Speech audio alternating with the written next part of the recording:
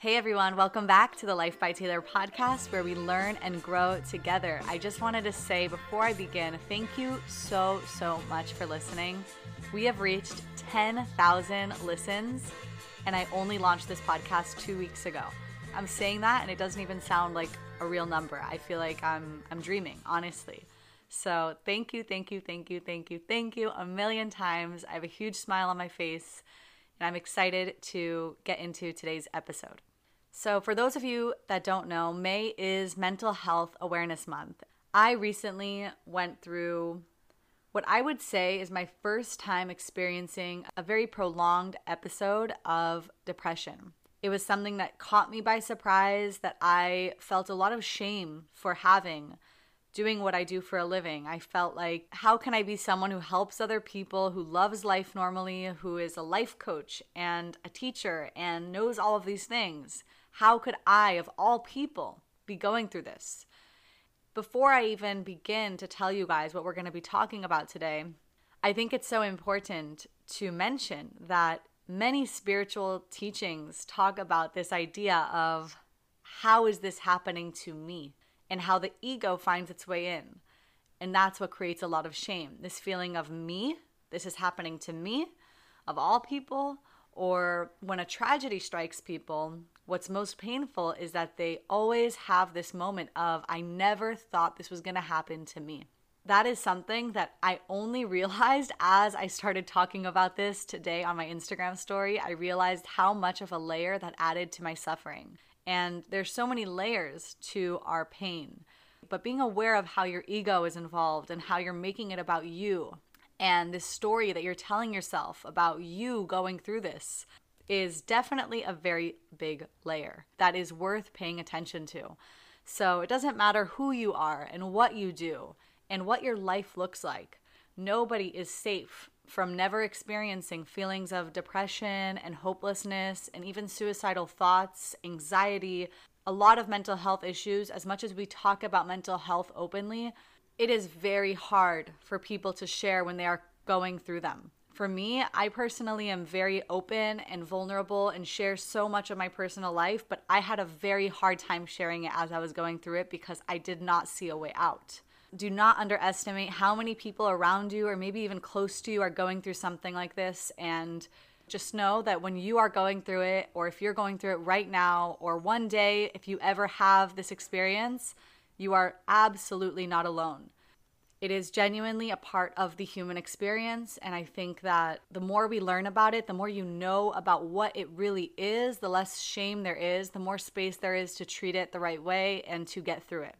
I was very blessed because of my passion for learning about how to handle emotions and help other people. I was very blessed to know all of the things that I knew about depression before I went through it.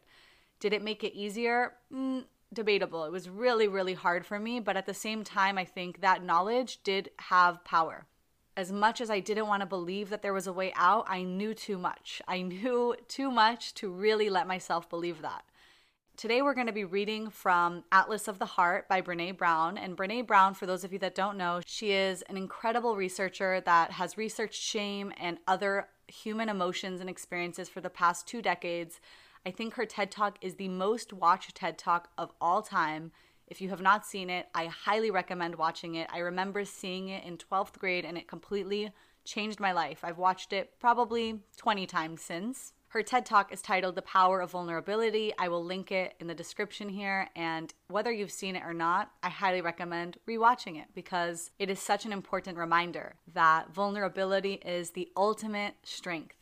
So in this book, The Atlas of the Heart, Brené Brown came to this understanding that there is no in-depth glossary or way for us to describe our emotions. If we don't understand how to call these feelings what they are and communicate them to other people, then we will not be able to connect with ourselves and other people on deeper levels. There are different chapters that describe different human emotions, and I was skimming through it to find what feeling I felt during my depression. And I found the chapter called Hopelessness and Despair. And that is the exact feeling, at least for me, that I was feeling, is hopelessness. This lack of belief in myself, this lack of ability to see my path, and really just a feeling of being paralyzed with inaction, feeling like I don't even know what the next step is, and I don't know how to get there, and I don't even know where I'm going. So today we're going to talk about hopelessness and despair and how to reinstill hope. Hopelessness and despair. Everything about these words is hard. First, they are both emotions and experiences that lead to feelings of desperation and can pose serious threats to our well-being. Second, it is really difficult to separate these two constructs and talk about them as different experiences, yet they are. In the despair research, the word hopelessness is often used synonymously with despair. But in the research on hopelessness, we see very few mentions of the concept despair. Let's break it down. While hope is not an emotion, hopelessness and despair are emotions. Hopelessness arises out of a combination of negative life events and negative thought patterns, particularly self-blame and the perceived inability to change our circumstances. Hopelessness stems from not being able to set realistic goals. We don't know what we want. And even if we can identify realistic goals, we can't figure out how to achieve them. If we attempt to achieve the goals, we give up when we fail. We can't tolerate disappointment, and we can't reset. Last, we don't believe in ourselves or the ability for us to achieve what we want. Hopelessness is serious. In more than 30 years of research, Aaron Beck and his colleagues have established that experiences of hopelessness are strongly and specifically related to suicidality.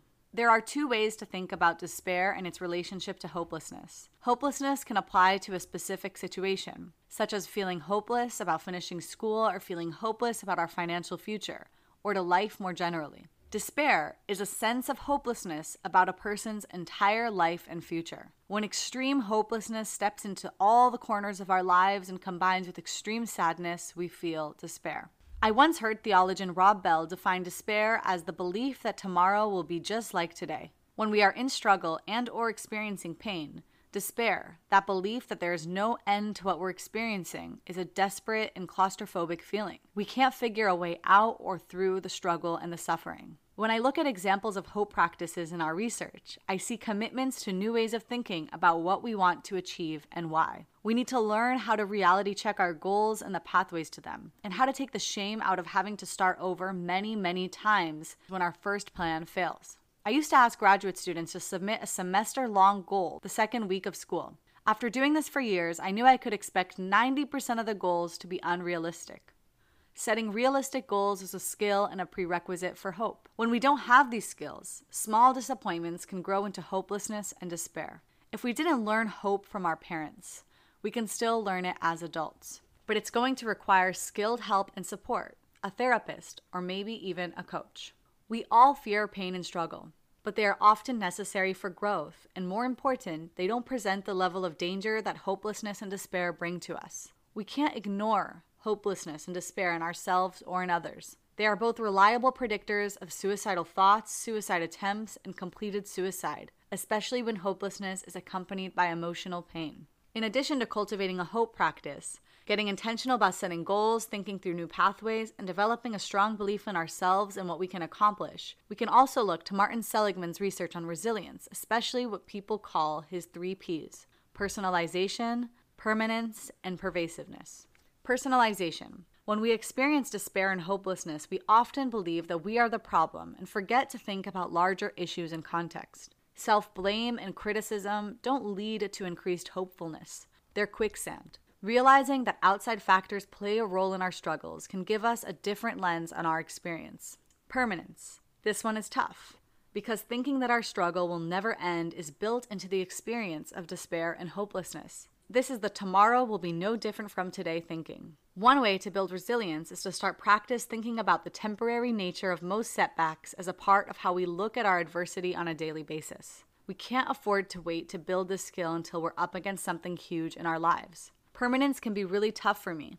So I've developed the habit of asking myself, I'm really scared, worried, overwhelmed, stressed about what's happening. Will this issue be a big deal in 5 minutes, 5 hours, 5 days, 5 months, 5 years? I've been doing it for about a year. I started it during the pandemic, and now I try not to sink into fear until I've asked and answered these questions. If nothing else, it pulls my thinking brain online instead of letting my fear brain run the show. Pervasiveness. Sometimes when we're struggling, we fall into the trap of believing that whatever we're up against has stained or changed every single thing in our life. Nothing good is left. I recently found myself dealing with a crisis at work that for a moment felt like the end of the world. I felt as if this thing had swallowed me whole and nothing was left. Then I got a text that said, "Hey mom, do you know where my new goggles are?" The first thing I thought was, the 3 Ps. There's a part of my life, the biggest, most important part, that hasn't even been touched by this. My second thought was, I need to apologize to my mom for walking past my stack of shit on the bottom of the stairs every day for 17 years. Those goggles have been on the stairs for weeks. So before I give my commentary on this, I just want to summarize those 3 Ps. Personalization is believing that it's all your fault and nothing else outside of you has caused what you're going through that is difficult. Permanence is the idea that this will last forever and it will never change and nothing's ever going to get better. And pervasiveness is this false belief that we think that whatever the crisis is affecting every single area of our life. And if we could check in with these 3 Ps when we are feeling these feelings of hopelessness and despair, it gives us a breath of fresh air. As I was reading this, I'm like, wow, I can't believe this book was in my house the entire time I was feeling depressed and I didn't think to open it and read this. Because knowing this would have for sure helped me. As I'm reading it, I'm like, yep, definitely thought nothing's gonna change, definitely blame myself for this entire thing, and definitely thought that whatever it was that triggered this and what I was focusing on was bleeding into all areas of my life. So how did I come out of it? I at first thought that I had a physical problem. I was sure it was a hormonal imbalance. I was sure that it was not something psychological, emotional, or mental, because on the outside, it was like everything's fine, everything's normal, my life is great, I love what I do, I have friends, I don't have to stress about anything, I'm living at home, I don't have any financial worries, everything's great. But after doing different tests and checking my hormones and everything and realizing it's all good, I realized, okay, hold on. My soul is asking for me to pay attention to something. And I love Jim Carrey's definition of depression. He says, depression is when your soul is saying, I don't want to play this character anymore. And there have been so many things in my life that I'm like, one day I'll do it. One day I'll change that. One day I'll stop smoking weed. One day I'll stop entertaining certain types of men. One day I'll start taking my health more seriously, or doing this or doing that. Maybe one day I'll take my content more seriously and really invest in myself and believe in myself fully. But sometimes your soul realizes that unless I put her through enough pain, she is not going to do the necessary hard work to get what she wants in life and what is meant for her. And again, this is part of the wisdom that I had reading about people's experiences in depression. What ended up being the light that kind of started to peek through, and I'm telling you that I was going through this on and off, but really it was mild and would get more severe for probably 2 months, which is a long time to feel hopeless. And I won't lie and say I didn't have suicidal thoughts. I didn't ever consider taking my life seriously, but I had those thoughts for the first time ever. I was able to watch them and observe them and have space between me and them, but definitely, my mind went there. Like she said, when you feel hopeless, when you feel like everything is bad and nothing's ever gonna change, naturally your mind goes to solving it. And sometimes that sounds like the most realistic and practical solution. And I thank God every day that I have the spiritual awareness and wisdom and tools to not let myself get too identified with my thoughts and attached to these thoughts. Looking back and after reading this, I understand why what ended up helping me really did help me. I changed my goal. I was very committed to growing my business as a coach. And as much as I love coaching, really I do, my biggest dream has always been to be a performer and someone who shares my voice and my messages and to create content in one form or another, to be a creative, to inspire people. From a young age, I love to be on stage, I love to perform, I love to speak to people, and I was chasing a goal that wasn't for me. And as much as I want to make that money doing what I quote unquote love, I realized, Taylor, if you had full faith in yourself, you would take a step back from coaching and make a little bit less money, or maybe a lot less money actually, if I'm being really honest, and invest in what your long-term game is, what you really want to do. Start the podcast. Start making TikToks more seriously so you can get your voice out there and be who you've always dreamt of being. And this was really, really hard for me to accept. All of the fear, all of the anxiety, everything was like, how are you going to make money? And what if it doesn't work? And what are you going to tell your dad when you're not making enough? And blah, blah, blah, blah, blah, blah. Like, it really felt like I'm stuck. And I did what I always do, and I started to seek things to listen to and read, and I came across a podcast episode with Gabby Bernstein and I think, what's his name? Lewis Hose, I think. And I listened to this podcast episode and I heard her talk about how she came out of a deep depression and how she was completely trapped in addiction and ended up becoming a best-selling author and speaker and a spiritual teacher. And I said, God, thank you. You're showing me that it's possible. You're showing me that that is an essential part of me becoming what I've always wanted to be. And sometimes hearing someone else go through something does that for us. It removes that idea of it'll never get better. And that's what it did for me. It reminded me that the people that I look to and am so inspired by and the people who I want to become like have gone through experiences like this. They had to die and had to be reborn as this person that just knew what they want and was willing to work for it. And here I am. I actually would love to go into the topic of antidepressants and medication in general as someone who is addicted to ADD meds and was offered antidepressants and said no to them. But I think I will leave that for tomorrow's episode because we are almost 30 minutes in and I do want to keep these short. So tune in tomorrow for that. We will talk about my decision to go off meds and to stay away from certain meds at different points in time, and also when I decided to take them, and what I know to be true about self-healing before medication is the only option. I hope you enjoyed today's podcast episode. I definitely enjoyed learning and reading from this book today with you all. And if you are struggling with depression or suicidal thoughts, please, please, please reach out to me, reach out to someone, speak about it, talk to someone. And you are not alone. That is all for today. I love you all. See you tomorrow.